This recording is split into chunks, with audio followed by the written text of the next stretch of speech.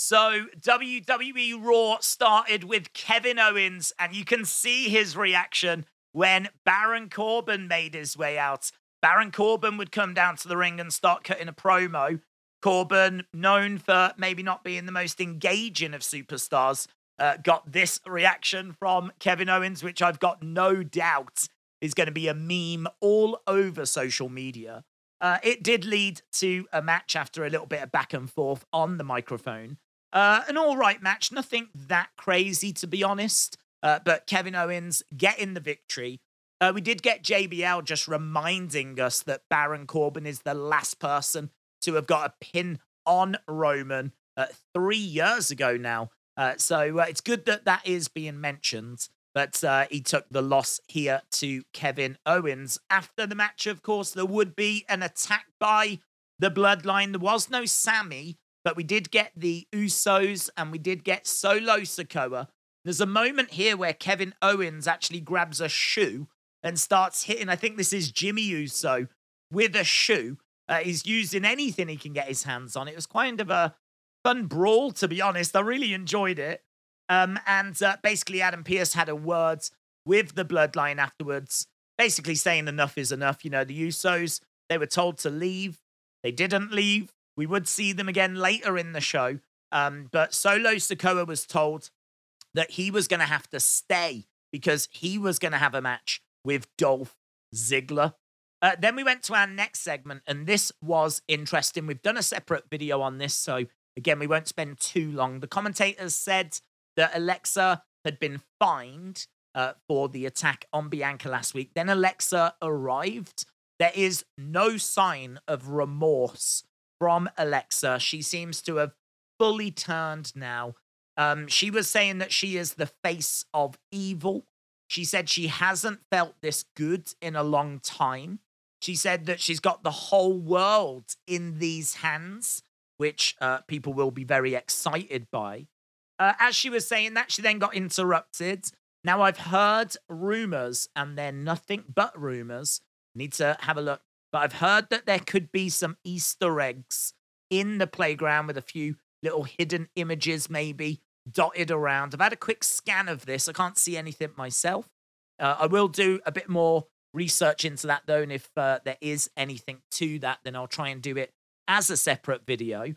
But we did get this image on screen for a while, where we were just looking at this black and white playground. So it wouldn't surprise me if they'd dropped a few little Easter eggs in there. Then we also got Howdy. Uncle Howdy said, "Do you feel in charge now?" Someone has changed the vocal pattern, changed, like, you know, the distortion on the voice, and they are adamant that this is Bo Dallas. What I would say to that is, I think there's a great chance that it is. There was rumors that Bo Dallas was backstage at Raw tonight. And of course, we got Uncle Howdy actually coming out into the arena. Now, I think this is really interesting, and there could be even sharper images than this. WWE do tend to have official photos that get taken and then published. Maybe there'll be something a bit juicy, something that gives us a bit more detail. This is the sharpest image I could get from a screenshot point of view. It's not bad. It's, you know, there's so much smoke around, you can't tell who it is. But I think there's a great chance that this is Bo Dallas. He was meant to be backstage. I can't see, I mean, the body type there doesn't look like Bray to me. That looks like a smaller person. And I think that I've got no doubt that this is Bo. My doubt is, has it been Bo all along? And what I would say is, I don't think it has, because if you remember when LA Knight was attacked backstage, going back to last year, with someone wearing a mask, that body type felt a bit bigger, and that felt to me like that was Bray. So I really wouldn't be surprised if it turns out that Bray and Uncle Howdy have been working together. I think we're definitely at the point now, though, where we can say that Uncle Howdy is someone different. I think there is a chance that Bray has been playing parts of this character, though. It really wouldn't surprise me if Bray had been the one attacking LA Knight backstage. obviously there has to be someone other than Bray when Bray was in the ring. We had Bray in the ring. We had Uncle Howdy come out. That might have been Bo then as well. And I think this is Bo here. But it doesn't necessarily mean that it's been Bo all along. So just something to bear in mind. Definitely the story moving forwards. Maybe I would have liked a bit of interaction between Howdy and Alexa. We didn't get anything. We just got him literally coming out, and then we went to commercial break. The show moved on. We had Bayley in the ring. She was talking about Becky, laying into Becky. That feud, obviously, far from over. Mia Yim would come out, and they would get into a match. The end result being that Bayley would win thanks to the ropes. She would actually use the ropes, cheat, and secure victory that way. Then we went backstage, and we did hear that Candice was going to be having a match against Rhea Ripley, but we also heard that Johnny Gargano is injured. Now, we don't know how severe that injury is. We didn't get a timeline, so we don't know when he's coming back. Certainly didn't seem like there was massive concern, so it didn't seem like he was going to be out for months and months and months. But yeah, it might be that we don't see him till the Rumble. Maybe he doesn't even make the Rumble. I don't know. So that is definitely noteworthy. The other thing that's noteworthy is Nikki Cross being in the background once again. You might remember Nikki Cross being in the background of Candice Lerae segments last year. Well, here she is in the background once again. So, as we said, this built towards a Rhea Ripley against Candice match, but there was a few more things for us to talk about in this segment as well. Then we went to Austin Theory. Austin Theory was in the ring. He was talking about how he had dealt with Seth the week before, about how he is the present, Seth is the past. He even announced that he's going to enter the Royal Rumble. We're starting to get to that time of the year now where people announce that they're entering the Royal Rumble. I thought Austin Theory dealt with the what chants really well this week. The crowd, he's so comfortable out there. It seems like if the crowd chant anything or do anything, he's just so in control that I think he can just deal with it. So yeah, this was a good segment from Austin Theory. Then we got Seth coming out with crutches. I wasn't buying this. I'm sure you wasn't buying this as well. We've seen so many superstars coming out with crutches. Of course, Seth Rollins didn't need those crutches and immediately started dancing his way down to the ring. He would reveal, though, that he's not 100%, but he said he will be 100% by the time he gets to the Royal Rumble, and he will win the Royal Rumble. There was a good little back and forth, actually, between these two as they obviously continue with their feuds. These two, sure, they're going to have a match again at some point. They may even eliminate each other or one eliminate the other from the Rumble. I don't expect either of these to win the Rumble, but this was an interesting segment, and you can see how engaged Seth Rollins is in it here, slumped on the top of one of those crutches as Austin Theory is cutting his promo. And then, as we said, Seth would respond by telling Theory that he was going to enter the Rumble as well. Then we got Bobby coming down to the ring. Now, Bobby didn't touch Seth, which I thought was interesting. He didn't touch Seth. And actually, Bobby seemed to be acting a little bit face-like. We've seen heel Bobby, but now it felt like we were starting to see him a bit more as a face. He didn't touch Seth, but he did spear Austin Theory. Now, obviously, we know Seth's knee is not in a perfect place, so I understand them not wanting to risk him being so close to WrestleMania season. But that's not something that Bobby needs to take into consideration. If anything, now would be the perfect time to attack Seth. But he didn't. He left him alone, but he did spear Austin Theory. Bobby also announced that he would be entering the Royal Rumble. Then we went to Candice and Rhea and really cool Cloverleaf on the outside of the ring. This was pretty straightforward, actually, for Rhea Ripley. She was pretty dominant. She is so strong. Cloverleaf to Candice Lerae, smashed her into barricades and was quite comfortably getting the victory. So feel a little bit there for Candice. But, you know, Rhea is just on such a roll at the moment. Big things in her future. I could see her winning a women's championship this year, Rhea Ripley. Then we went backstage. This was super interesting because obviously heavily teases the fact the bloodline, the Hurt Business, should be getting back together. We did see MVP talking backstage in the background with Cedric and Shelton. And now here he was talking to Bobby saying, I thought you would thank me. I'm the reason that you've been reinstated.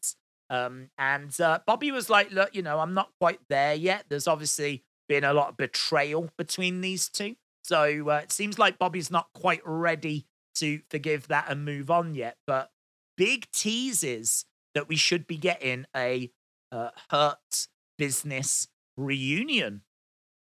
Then we got an update on Cody. I thought this was interesting because we got Brandi Rhodes. So we got to see Brandi at the hospital as Cody was getting his surgery. I don't think we've seen Brandi since Cody came back. Obviously, we've definitely not seen her on the show, but I mean, even in like video packages, don't think we have. But she was just talking about like his recovery. He said that the real work starts now. All of this feels like we're building towards him being announced for the Rumble. I think he stands a good chance of winning that Rumble as well. Then we went backstage. We saw Dolph and Mustafa Ali. Dolph was talking about his match with Solo. Ali was a bit upset because he said, I just found out that we were meant to team and we were going to be in the tag turmoil match. And you declined that offer so that you could face Solo one-on-one.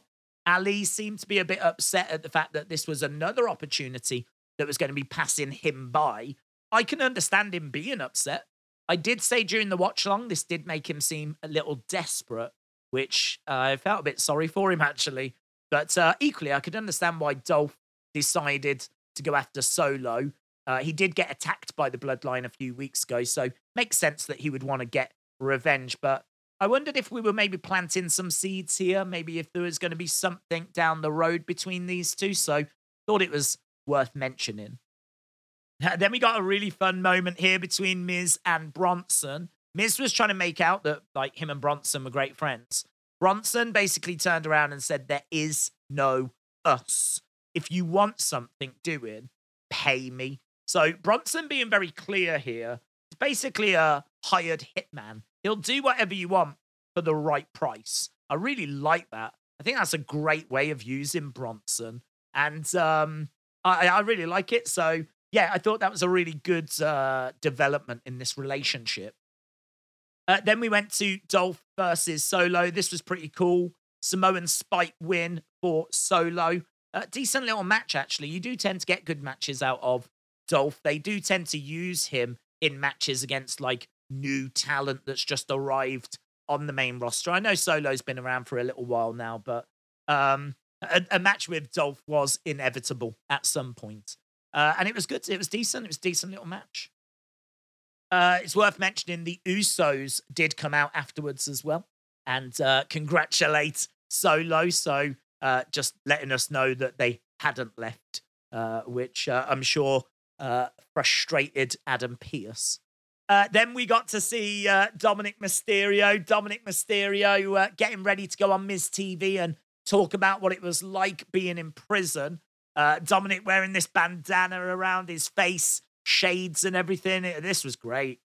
He went on to the show and would reveal some details about what it was like inside prison.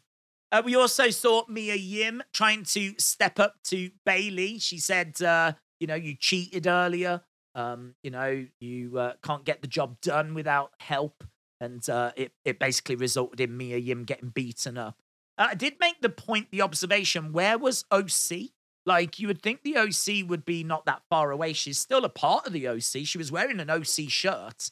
They easily could have scared Damage Control away. It was a bit of a shame that Mia is having to try and fight this battle on her own. I know the OC can't go throwing hands or anything like that, but just their presence, you would think, would ensure that Damage Control would leave Mia Yim alone. So I thought that was a bit of a shame. Then we got the Miz TV segment with Dominik Mysterio. He was telling some stories. He said he learned that you've always got to roll with your crew. He said snitches get stitches. He said he overheard someone say that they wanted to punch a hole in his face. So he slapped him, woke him up, and basically, confronted him.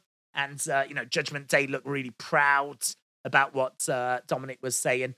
Miz said that his sources told him that Dominik was in jail and was in jail for just a few hours.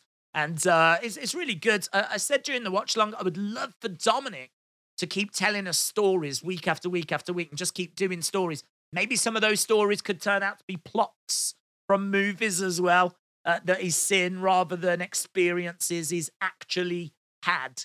And I think we could get a lot of comedy out of this. So I'm really enjoying this. I think this was really good. And it led us quite nicely into our main event, which was quite a long tag match, the Tag Turmoil match.